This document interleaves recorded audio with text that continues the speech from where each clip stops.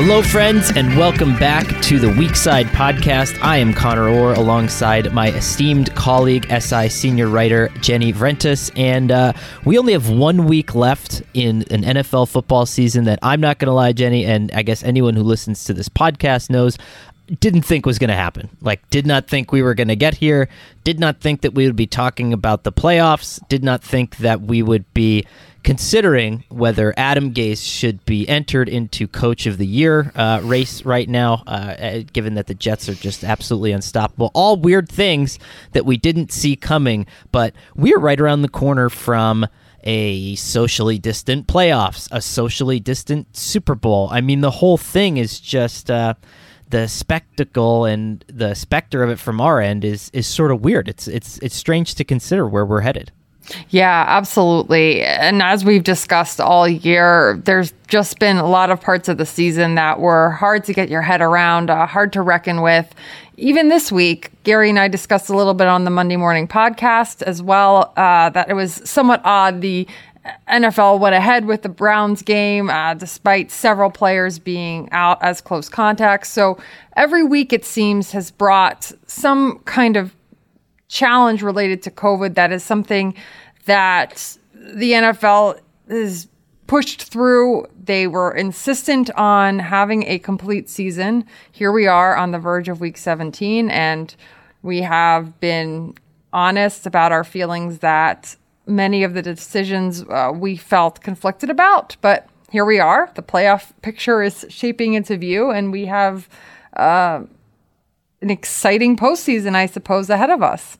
Yeah, hopefully everyone who is listening, if you celebrated the holidays, had a great holiday and safe travel and all that fun stuff. In the Northeast, we did get a little bit of a white Christmas. We had to wait for it, but at night, so it was nice to kind of have that little snowy feel, and then, watch, try to shovel your old parents' driveway like you did when you were 16 or 17. So that was fun. But let's jump into the topics here, and the first one we'll just bounce right off of what we were talking about with Adam Gase, only kind of facetiously saying he should enter the Coach of the Year race. But I don't know. The Cleveland Browns fell to the suddenly unstoppable New York Jets on Sunday, halving their chances of reaching the playoffs, according to 538.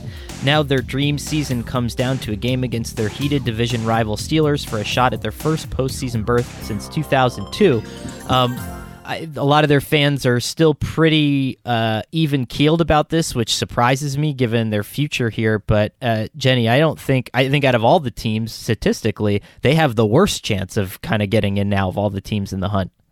Yeah, they're in a difficult position, and it seemed as though a win against the Jets was going to be an easy hurdle to clear, but they get the news on Saturday that most of their wide receiving core is suddenly out for the game after a week of practice.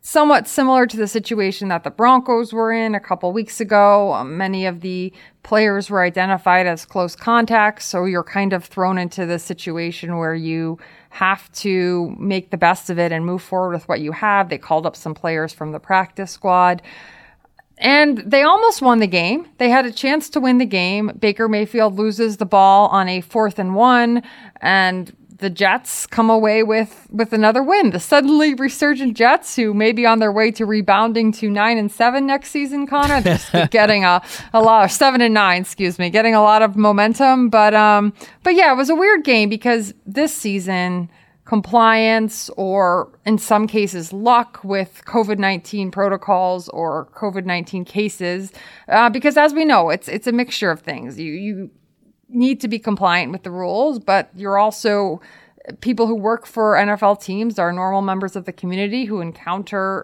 the virus, as many people do across the country. So there are situations that come up, and they found themselves in a situation where the Browns were at a disadvantage because of several key players being out due to the protocols. And this is the weirdness of this NFL season. Again, as we said at the top of the show, Connor, this weirdness that we've both kind of struggled to get our heads around.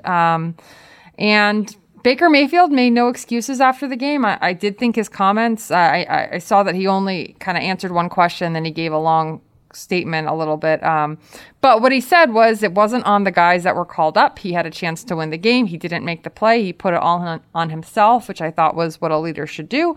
But yeah, they're in a tough spot at this point. Certainly had a chance to have this long-awaited moment for the franchise, so it was definitely a letdown. Yeah, I don't know. It's a weird situation where I had heard a lot of Browns fans saying that, well, we didn't lose this game. The protocols forced us to lose the game and everything like that. But this is a bad Jets team. It's a bad Jets team without, sure, with a little bit of momentum, but, they've already fired their defensive coordinator. They're sort of packing it in for next year. And I think you still have to win that game. You still had your two top tight ends who Baker Mayfield throws the ball a ton to anyway. You had the best running back tandem in the league. You still had a really good defense, and I don't want to take anything away from the Jets either, because I think that was a spirited performance by them, just like we saw last week against the Rams. And it's just it's so Brownsian. This is a game that you had to win, and you didn't do it. And a lot of people are saying, well, the Steelers have already clinched their division, and their spot there is secure. But I don't think, if I'm Pittsburgh, after all that they've been through this season, all the rescheduling they've had to do, all the loopholes that they've had to jump through, I think this team wants to play, and I think they want to bury the Browns in the season ender, because they haven't been playing well lately anyway, and I think they want to use that as a springboard into the playoffs. So I would see the Browns as a team that's in a lot of trouble right now. Yeah, I think that's a good assessment, Connor, because the Steelers, really, it wasn't until the second half against the Colts that we saw a team that looked like someone who could be a factor in the playoffs. The past few weeks, it's been this team that's a shell of itself. The offense wasn't taking risks. Ben Roethlisberger looked his age, but they were also calling a game plan that seemed to be taking into account the fact that he is older. It just didn't look like anything was working. The defense was really showing the after effects of the loss of Bud Dupree and Devin Bush. But they came alive in the second half of that game against the Colts. And I don't think the Steelers can afford to kind of coast in week 17, given the fact that they're still kind of trying to still climb their way out of that 3-game rut.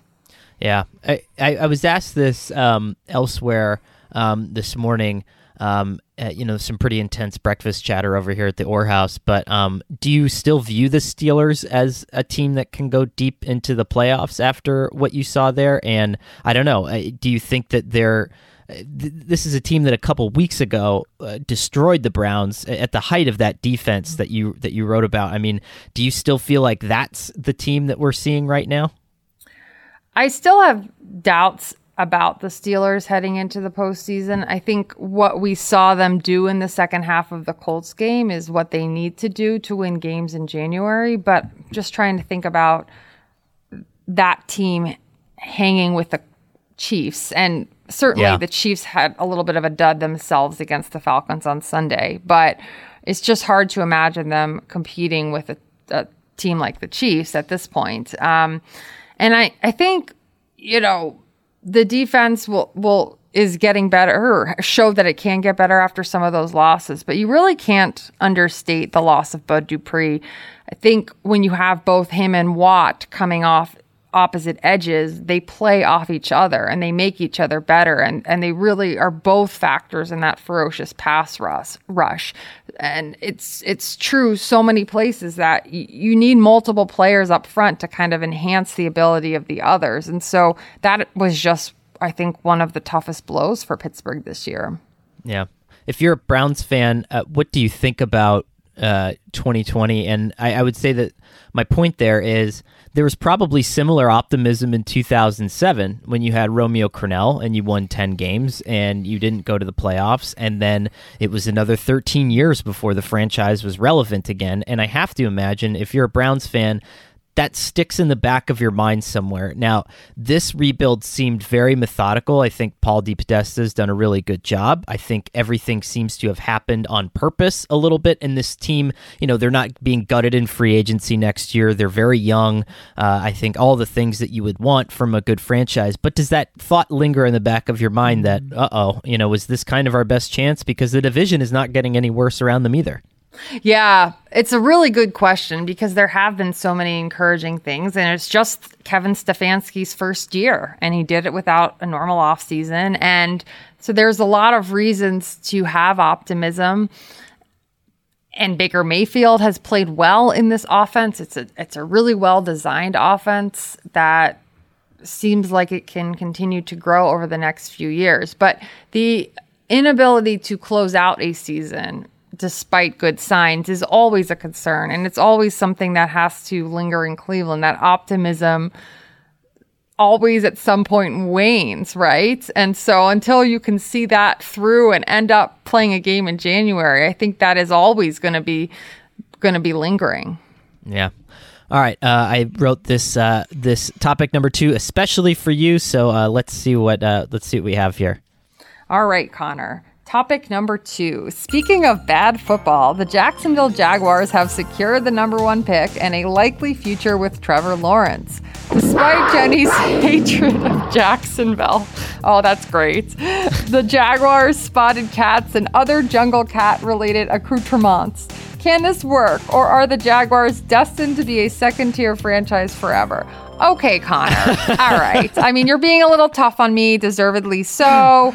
I understand. Anthony, who is one of our most loyal listeners and regularly writes in, felt that we betrayed him. Specifically, I betrayed him with my assessment that I would rather see Trevor Lawrence playing for the big market Jets than the small market Jaguars. And Anthony graciously extended an olive branch over email. I should have been the one extending the olive branch.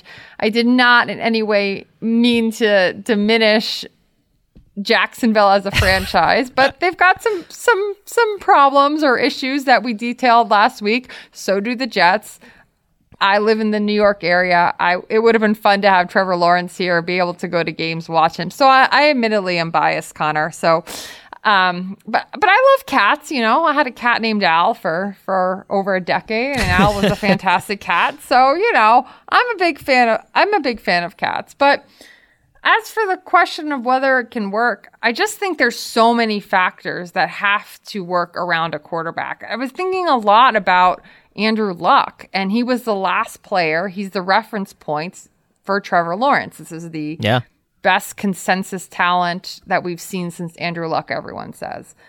Andrew Luck walked away from the game early, but that was after taking a very physical, he took a beating. There's no other way to say it. I'm trying to avoid the word beating, but he just was constantly under siege. They didn't build the team the right way. They built it from the outside in.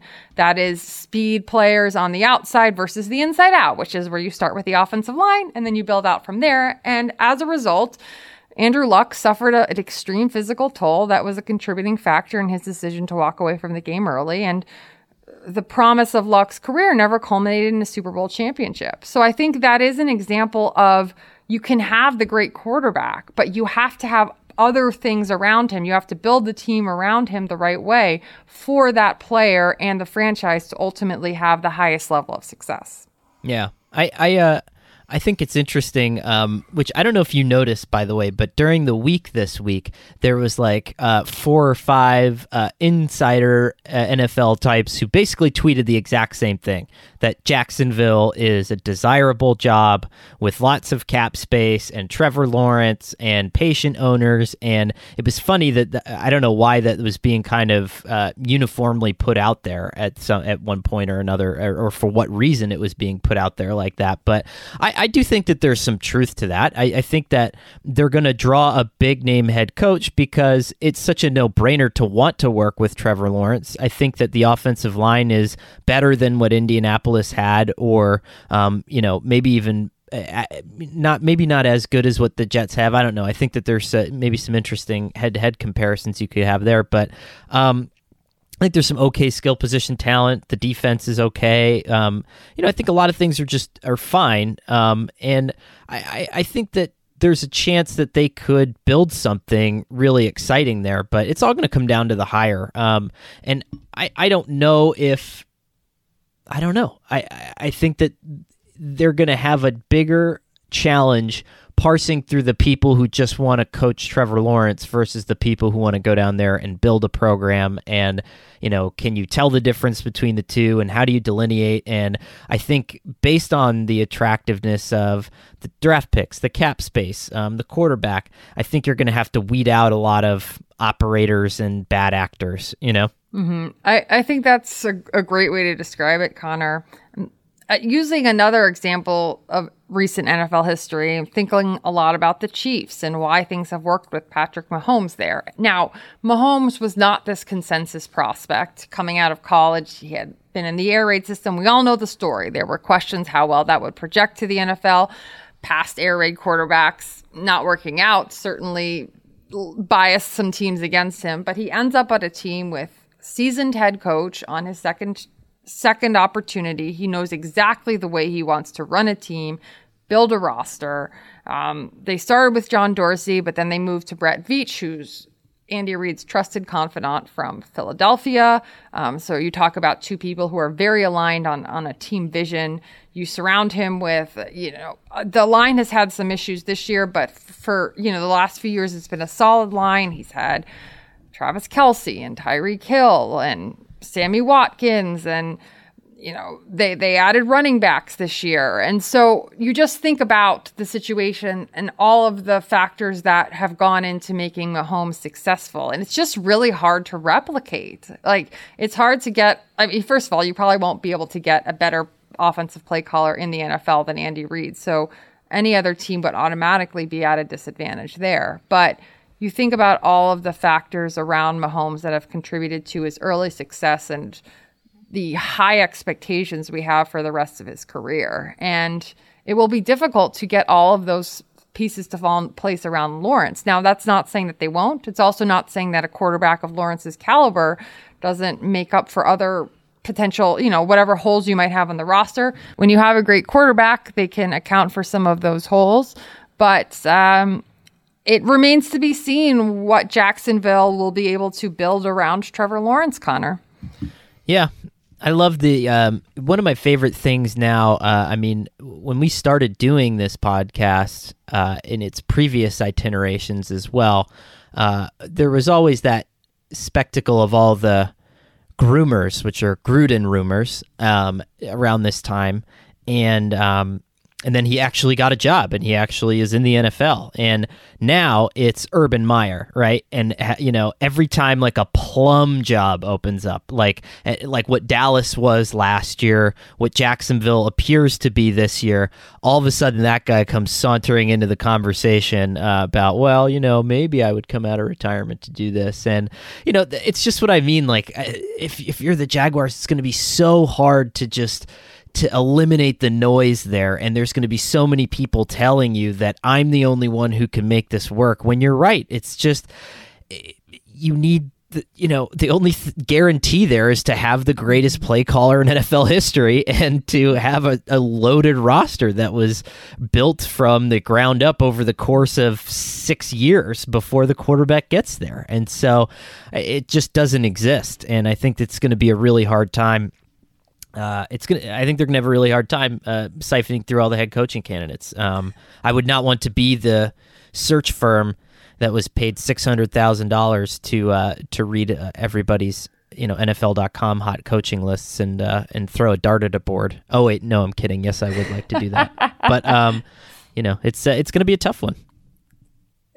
Saunter was such a great verb there for Urban Meyer. He is such a saunterer this time of year, isn't he? Yeah. Like, oh my gosh. And they haven't moved on from Marone yet, but the expectation is they will. And I think the one thing you do think in this situation is they probably will go with a head coach that has an offensive background. And I sort of hate this. We talk about this every year, Connor, hiring the, upcoming play caller is not always the answer to the head coach situation, but it can be the answer. Matt LaFleur has worked out well in Green Bay.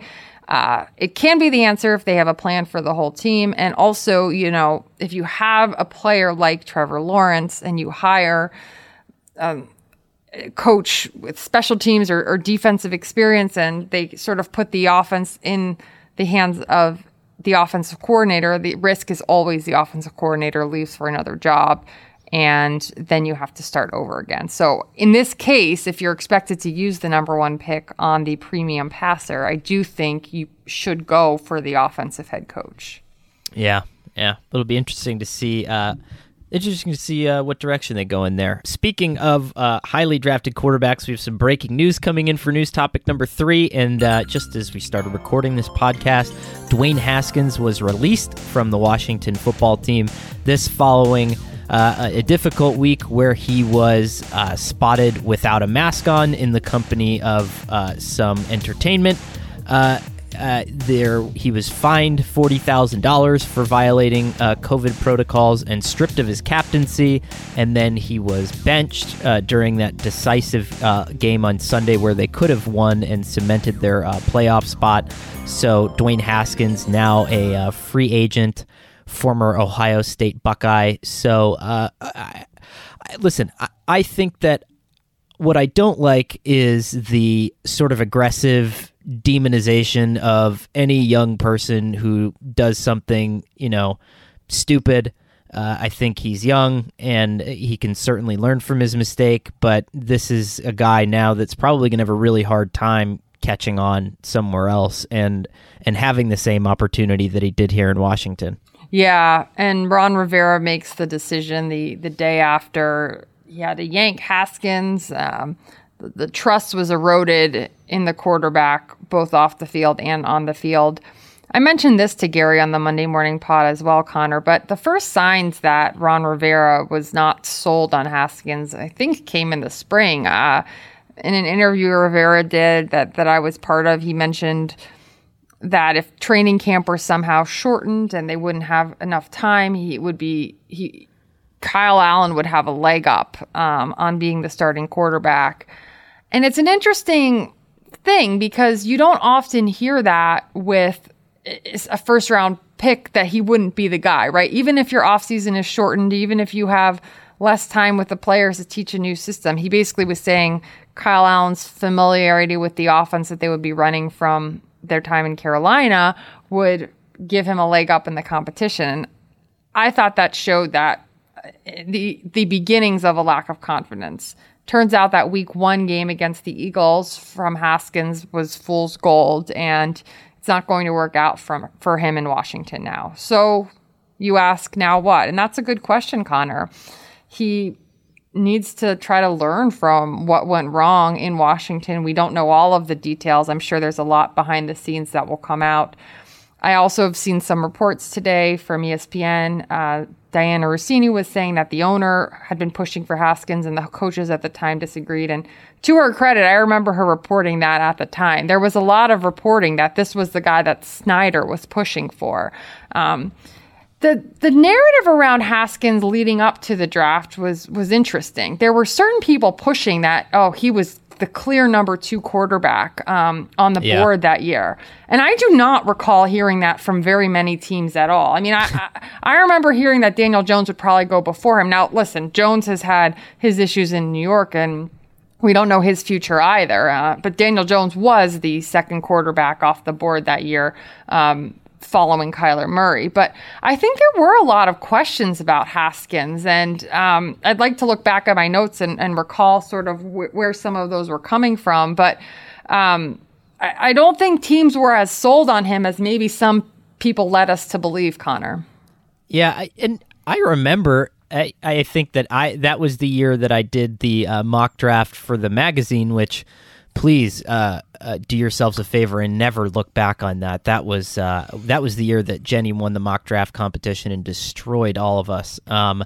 But Haskins to 15 to Washington just seemed to make so much sense at that point, even then, because, you're looking at all these teams at the top of the draft, and a lot of teams needed quarterbacks then, but he just, didn't blow me away in college. I think didn't really blow me away at the combine. And I think, like you said, there's sort of a smell test there, and it didn't pass it for me personally at the time, and I'm sure for a lot of other people. And all along, you did hear those things, like Diana was reporting that, Snyder wanted a local guy, and all this stuff, and how it was going to look and how it was going to feel. But that's just another example of him meddling and making a horrendous decision that impacts the franchise's health moving forward. I mean, thank goodness they still had Alex Smith on the roster to be able to get them this far. But yeah, I think it's a double-edged sword there. It's ownership meddling and drafting a guy that nobody's prepared to facilitate. I'm sure that there is part of Haskins who probably felt unwanted since the minute he got there, if the coaching staff didn't want to coach him, and the second coaching staff didn't want to coach him. And, maybe that contributes to some of the decisions that you make down the road. But at the same time, if you were to tell me that, he's going to be the first guy out of those 3 or 4 quarterbacks to get cut from that class, would you be shocked? And I wouldn't say I would be shocked. I think the circumstances that led to it might have been a little shocking, but I'm not surprised at all that this didn't work out for myriad reasons. Yeah, and this is a pretty stunning turn of events to see a former first-round pick get let go by the team that drafted him, even if there is a new regime so early on. And we'll talk a little bit more about ownership later and the serious allegations regarding ownership. And I do want to make a distinction. I mean, here we're talking about on-field performance. We're talking about off-field, poor decision-making. Right. Certainly what's going on at the ownership level is much more serious. But we could talk about both things, and both situations have been mishandled. And now Haskins will really have to prove himself to another team that he deserves another chance. Man, he is so destined to be a Raider, and it's not going to help. It's not going to help. Mariota, get out of there while you still can, buddy. Save yourself. All right, let's go to news topic number 4. All right, this is a good one, Connor. Lots to discuss here. The playoff field heading into tonight's Monday Night Football game, we're recording on Monday afternoon, is as such. The AFC seeds 1 Kansas City, 2 Pittsburgh, 3 Buffalo, 4 Tennessee, 5 Miami, 6 Baltimore, and 7 Cleveland. In the NFC, the field looks as follows: 1 Green Bay, 2 New Orleans, 3 Seattle, 4 Washington, 5 Tampa Bay, 6 LA Rams, and 7 Chicago. Connor, what stands out to you the most as we head into the all-important Week 17? Mitch Trubisky, he's still here, and he's doing it. And the Bears are in the playoffs, which is exciting. But I think what really stands out to me after watching that very aesthetically pleasing Sunday Night Football game between the Packers and the Titans is just how good Green Bay looks, how deep they appear, how relatively healthy they seem to be. And, it's one of those things where we don't talk a lot about Matt LaFleur and how good of a job he's done there. But more than that, I don't think we talk enough about the fact that this team could roll to a Super Bowl. I mean, there is not a whole lot to me of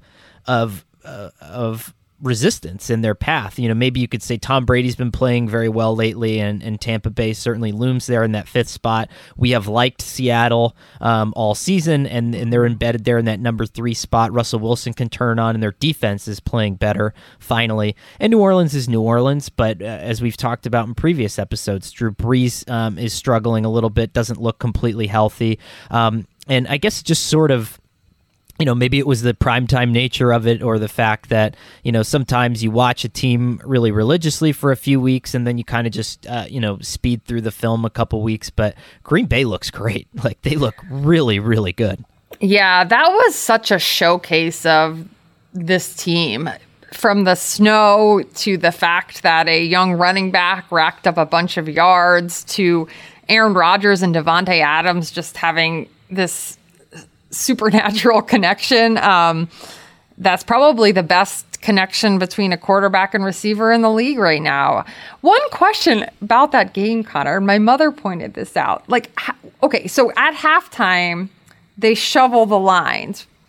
Mm-hmm. How did the lines stay so even? Even as the players were running across them, the areas where they shoveled to clear for the yard lines, they seemed to stay pretty well in the grass. It wasn't the snow wasn't as mushed around as I thought it would be.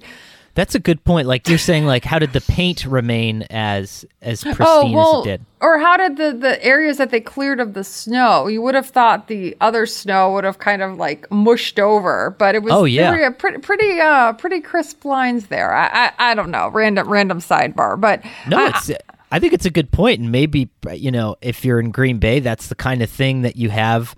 9 months of winter to think about all year, Yeah. But if one team had to be great at that, it would have to be the Green Bay Packers, right? Definitely. So I thought Green Bay had already clinched the number 1 seed, but they did not, which is bad news for Mitch Trubisky, Connor. That is the one thing that I will say. Mm-hmm. The Bears, to get in, to stay in the number 7 NFC seed, they would have to win at Green Bay, or the Rams would have to win over Arizona. And that is also a question mark because of Jared Goff's thumb.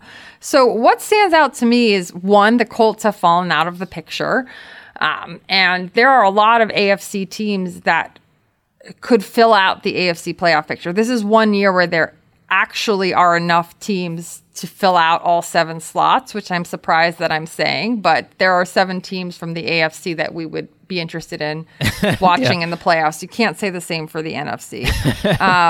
And the other thing that stands out to me is the Rams, that they're at risk of not making the playoffs. They're in the playoff picture now, but it's going to come down to week 17, and Jared Goff, we don't know what his status will be given the injury to his thumb.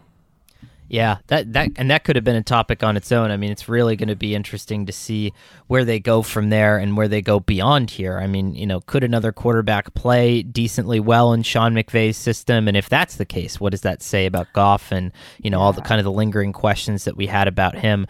But I find myself sort of irrationally excited about this year's playoffs. I mean, this is a year that I'm not going to be doing much traveling during the postseason. Normally at this time you start getting all fired up and mapping out your off season or your postseason and figuring out how the heck you're going to get from Milwaukee to Green Bay through some Santa sleigh situation. But I think this will be just a fun, from an aesthetically pleasing standpoint, set of matchups. And I don't know. I'm looking forward to it. I don't know if my Super Bowl pick has changed all that much. I was all in on the Seahawks.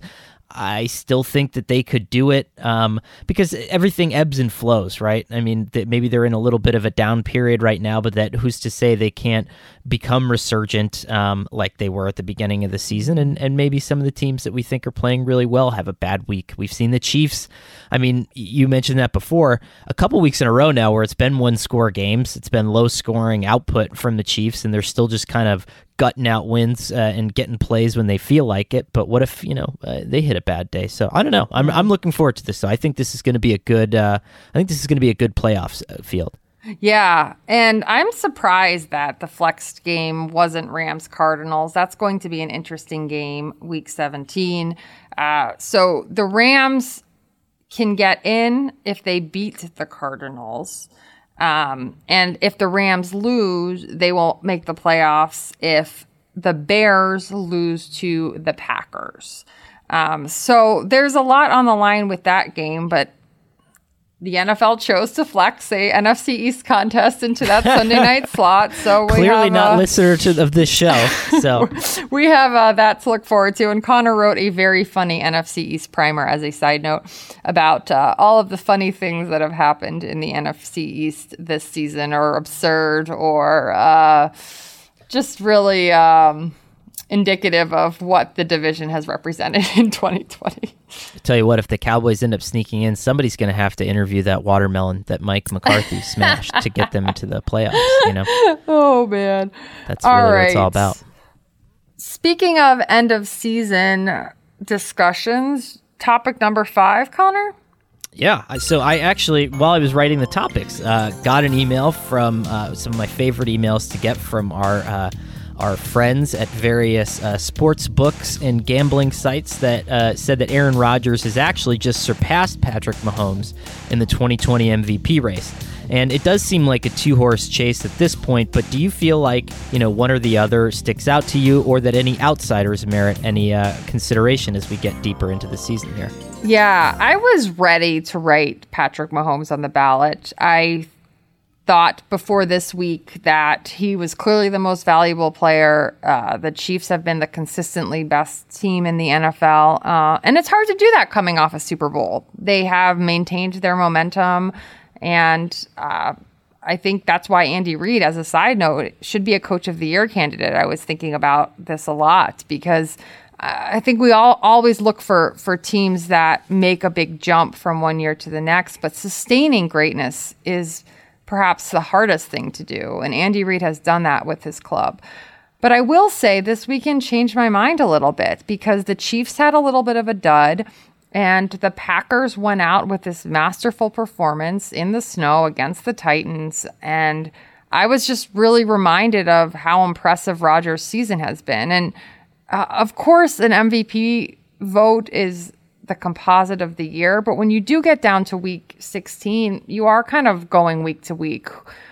Who's closing out the season strong? These games, every game matters the same in theory, but these games have higher stakes when the playoff picture is kind of sorted out for you. And I just think that Aaron Rodgers has risen to the moment on multiple occasions. So I think it's a tough decision between Mahomes and Rodgers. I wouldn't say that I'm considering anyone else at this point, but I would say it's a tough pick, and I might be leaning Rodgers at this point. How about you, Connor? I agree with you. I think that Rodgers is certainly the favorite in my mind. And like Andy Reid, I think that, Matt LaFleur should be getting a little bit of love in the Coach of the Year race, given how overlooked he was last year. And I think not a lot of people are kind of considering the body of work, the entirety of the body of work there. But there's just something about Derrick Henry that I feel like if we don't acknowledge it now, are not going to get the chance to kind of properly define his era there. And we all thought he was going to slow down this year because of the massive workload he had the year before. And if anything, he's become even more efficient of a runner. And the only reason that I think it's good that we're talking about him is in that context is just that it places more of an importance and a broader perspective on what he's done. And I mean, that guy is just absolutely dominant and carries so much of the rest of what Tennessee is trying to do along with him. And that's a guy, certainly you wonder, like, how much worse would the Titans be without him versus how much worse would the Chiefs be if they played somebody else but had Andy Reid coaching them and all this other stuff. I don't know. I think it's just an interesting conversation to have. And basically, I just want more people to talk about how awesome Derrick Henry is. That's all. And I do think that is why the Offensive Player of the Year category is important. MVP is so clearly weighted toward quarterback. And Offensive Player of the Year is often this kind of weird thing. Well, if I'm voting for a quarterback as MVP, why wouldn't I just vote them for Offensive Player of the Year? But I do think that category gives you the ability to honor another player whose contributions are really important, and a running back or a receiver who might not get the same MVP consideration but should be honored in another way. Yeah, no, I agree. But yeah, it'll be a good. I think it would be interesting, right, if Aaron Rodgers is winning MVPs at this point, if the Packers are rolling towards the postseason, especially after the narrative that started at the beginning of the season that they weren't doing enough to help him or weren't doing enough to maximize his remaining window, and then all of a sudden 1 year less on his contract, another year until Jordan Love pops up and takes the mantle, and it's just man, it's an interesting situation there, almost to the point where you would wonder if, this is really his last big good run in Green Bay. Not to say that they're going to move on from him this year, but is this the last time we see Aaron Rodgers in as good of a situation as he is now? Well, we could see some efforts to stoke that motivational fire a little bit, Connor. We could see some leaked stories about how impressive Jordan Love has looked running the scout team, or, really has formed alliances with some of the younger practice squad receivers. I mean, I'm interested to see in the coming weeks. I stand by my assessment, which I heard Collinsworth said on the broadcast, but we talked about this earlier weeks ago, Connor, that Jordan Love gave Rodgers that little extra push this year. I mean, I know it's year 2 of Matt LaFleur's offense. I know there's growth expected, but you can't deny the fact that gave him a little motivational boost. If you're Matt LaFleur and Brian Gutekunst, you draft another quarterback in the first round. Exactly. Just do it every year. Just keep him angry and furious the whole time. I love it. I love it. All right. So let's get into the predictive element of this podcast, which is always a hit or miss proposition in the Oracle. And for my Oracle this week, I am going to say that I think the team that climbs out of the NFC East is going to be the Giants. I think it's, for some reason, have a weird feeling that the Giants crawl out of here. I think that Philadelphia has a lot to play for with Jalen Hurts. I think Jalen Hurts has the ability to kind of evade that pass rush and negate some of the best of what Washington can do to mess up your game plan. So that's kind of an interesting thing there. And I don't know. I think that the Giants have an awful lot of intel on this Cowboys team. I think that they're going to have an opportunity to play at home. Something just tells me something weird's going to happen in that game, and if I had to pick right now which team I think is going to come out of that NFC East, I think it's going to be the Giants. I love that Oracle. This is an unusual situation in the NFC East. Only the Eagles right now are eliminated, and we have Washington playing the Eagles. If Washington loses to the Eagles, then it's the winner of Cowboys-Giants. So you're seeing an Eagles win and a Giants win, which would put the Giants in, which I think is a very reasonable scenario. So I wrote this a couple weeks ago, and I did want to revisit it, but was told that so few people cared about it a few weeks ago that I shouldn't do that from our editor and analytics expert, Mitch Goldich. But if you were the number 5 seed, which is right now the Tampa Bay Buccaneers, it was the Rams before that, which team do you not want to win that game? Like, which team do you not want to come out? Because I do think that there's an element of, not fear, but like, oh God, we can't be the guys that lose to whoever comes out of the NFC. And I think it's possible. Anything is possible on any given Sunday. But if you're Bruce Arians, if you're Tom Brady, what's the one team that you don't want to see crawl out of that division? The Giants have been stout on defense, but I would say I would be more scared of Chase Young, probably. Mm-hmm.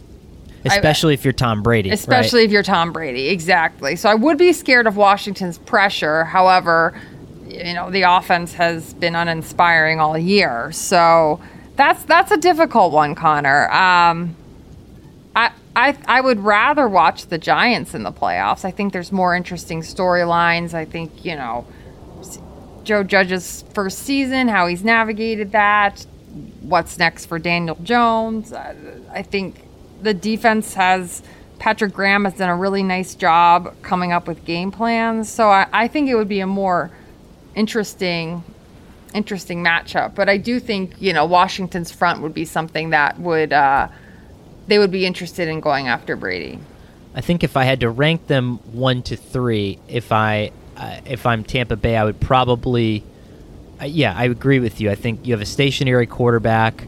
Washington has a great pass rush. And especially if you can get Alex Smith in that game, you never know what's going to happen. I think he could manage that team to a victory quite easily. I mean, if it's whoever else they have on the roster at this point, then I don't think it's much of a concern. But I think Dallas is number 2, if only because there's still a lot of really good skill position players on that team. And Andy Dalton is, again, like a guy who, I guess, has never won a playoff game, but is just adequate enough to get you to where you need to go. and their defense is bad. Yes, there's a lot of things to consider there, but there was some moments where they looked really good yesterday too. And I guess third would be the Giants, but again, I think that all these teams have like a weird strength. They're not complete by any stretch of the imagination, complete teams, but weird enough strengths where they could go in and upset somebody, which we've seen them all do at various points in the year. Washington beat Pittsburgh. Dallas has come out and played some good games. The Giants beat Seattle. And so I think it's imminently possible that one of these teams could disrupt the field. And they played the Buccaneers pretty tight, too, tighter than we expected the Giants did. So, yeah, it could be a more intriguing matchup than we're giving people credit for. But, Connor, Tom Brady would take issue with your assessment that he is a stationary quarterback, as we know. I once called him an immobile vitamin salesman, and it ended up on Patriots Reddit. But this was after he had signed with Tampa Bay, and a lot of people thought it was funny. So I was happy about that because there's not a lot of people. Yeah, not a lot of people backing old Tommy now and his massive amounts of PPP loans. So let's hop into the Ventus consensus, which is the. Somebody said that we're reading our reviews on iTunes, which you guys, thank you so much for doing that. We're going to do an episode with some of your oracles that you've left there too, which have been awesome, and we really appreciate that. And please feel free to leave. If you haven't left a review yet, just let us know what you think of the show. It helps other people find the program. It helps us be more easily searchable on different podcast host platforms and stuff like that. So thank you for doing that. But I agree that one of our reviewers called Jenny Ventus the heart and soul, the conscience of the show. And I think that is because of the Ventus consensus, which we all love very much. Consensus. This week, I want to urge everybody to place their focus on the reporting coming out of the Washington Post on Daniel Snyder and some of the allegations that have been made, not only against his franchise, but more recently, it came to light through the Post reporting that the team paid $1.6 million in 2009 to a former female employee who accused the owner of sexual misconduct. The alleged incident, according to the Post, occurred on Snyder's private plane on a flight returning from the Academy of Country Music Awards in Las Vegas. Now, Snyder called the allegations meritless in a court filing and said that a well-respected law firm investigated and found no evidence of wrongdoing. I'm reading from one of the Post's editorials right now. But I have seen a lot of conversation regarding this. The focus has been shifted a little bit to the minority owners and what were their motivations in trying to make sure this information got out. There seems to be a lot of focus on minority owners coming together to push Snyder out. I also saw some questioning of, well, when you sign a non-disclosure agreement, you're bound by that. And so why is this information coming to light and who's to blame? I think those focuses are in the wrong place. They don't matter. What should matter is the subject of the settlement. What should matter is how it was handled, what happened, getting to the bottom, and getting the truth exposed as much as possible. If people have motivations for information being released, that's fair to consider those. But what matters most is what the information includes and what Snyder's behavior was and why the settlement was struck and were there other settlements. I think that there has been a shift away from what really matters and what's pertinent here. And this is the first time that Snyder's conduct has been immediately implicated, directly implicated. Other things happened under his watch. Maybe he signed off on things. Maybe he was involved in a more tangential way. This is a claim filed directly against him. And so I think that's what's important here. And the NFL is supposed to do a full, unbiased investigation. The Washington football team, when the Post initially had its reports about sexual harassment within the organization this summer, Daniel Snyder promised that investigation to be done by the team. Then the NFL took over control of that. And so we have to hope that the truth comes out and that the focus is where it should be. What Snyder's behavior was, what the extent of the allegation of wrongdoing was, and how Snyder has allowed the other behaviors that were alleged to occur under his watch. And then when you have all that information, the NFL has to make a decision on if this is a person who should continue to own an NFL team. But I have been a little bit frustrated by some of the focus on all the other things around this rather than what is the central, most pertinent issue. Yeah, I mean, who, I guess it would just be who outside of lawyers who are kind of obsessed with the inside baseball aspects of a non-disclosure agreement. Who cares about, how the information got out there? I totally agree. The fact that this thing exists in the first place is valuable information. And, we've seen the NFL drag their feet on investigations into alleged misconduct before, especially when it involves an owner, and how serious they're willing to be because they all know kind of where their bread is buttered here. But I think that this is a good chance for them to finally come in and do something good for the league to show that they can actually complete an investigation of this magnitude and dig into something like this. But who knows? But you're right. It's just a strange framing of the situation. It's an odd thing to care about why the information has come to light. I mean, the reason that a free press exists in society is for moments like this anyway. So, if the information has gotten out there, it's because it needs to be out there and it's worth digesting. So, yeah, I don't know. It doesn't make much sense to me either. And often NDAs are entered into in very unbalanced situations. It's a person who is bringing a claim against their employer and they don't have a lot of power in that situation. They're often coerced to sign. Sometimes their own lawyer may coerce them to sign. They feel they may have no other options. There is not a good procedure in place for seeing these kinds of complaints through. So settlement may be your best way to get it done quickly. And then as a result of that settlement, you're forced to sign an NDA. That doesn't mean this is a good practice. And if somebody has the courage to speak up or share information, or in this case, it may not have even been the person who signed the NDA. It may have been people in the organization who were troubled by this conduct. But what matters the most is the conduct that took place, getting to the bottom of it, shining a light on as much of that as possible, sharing the truth.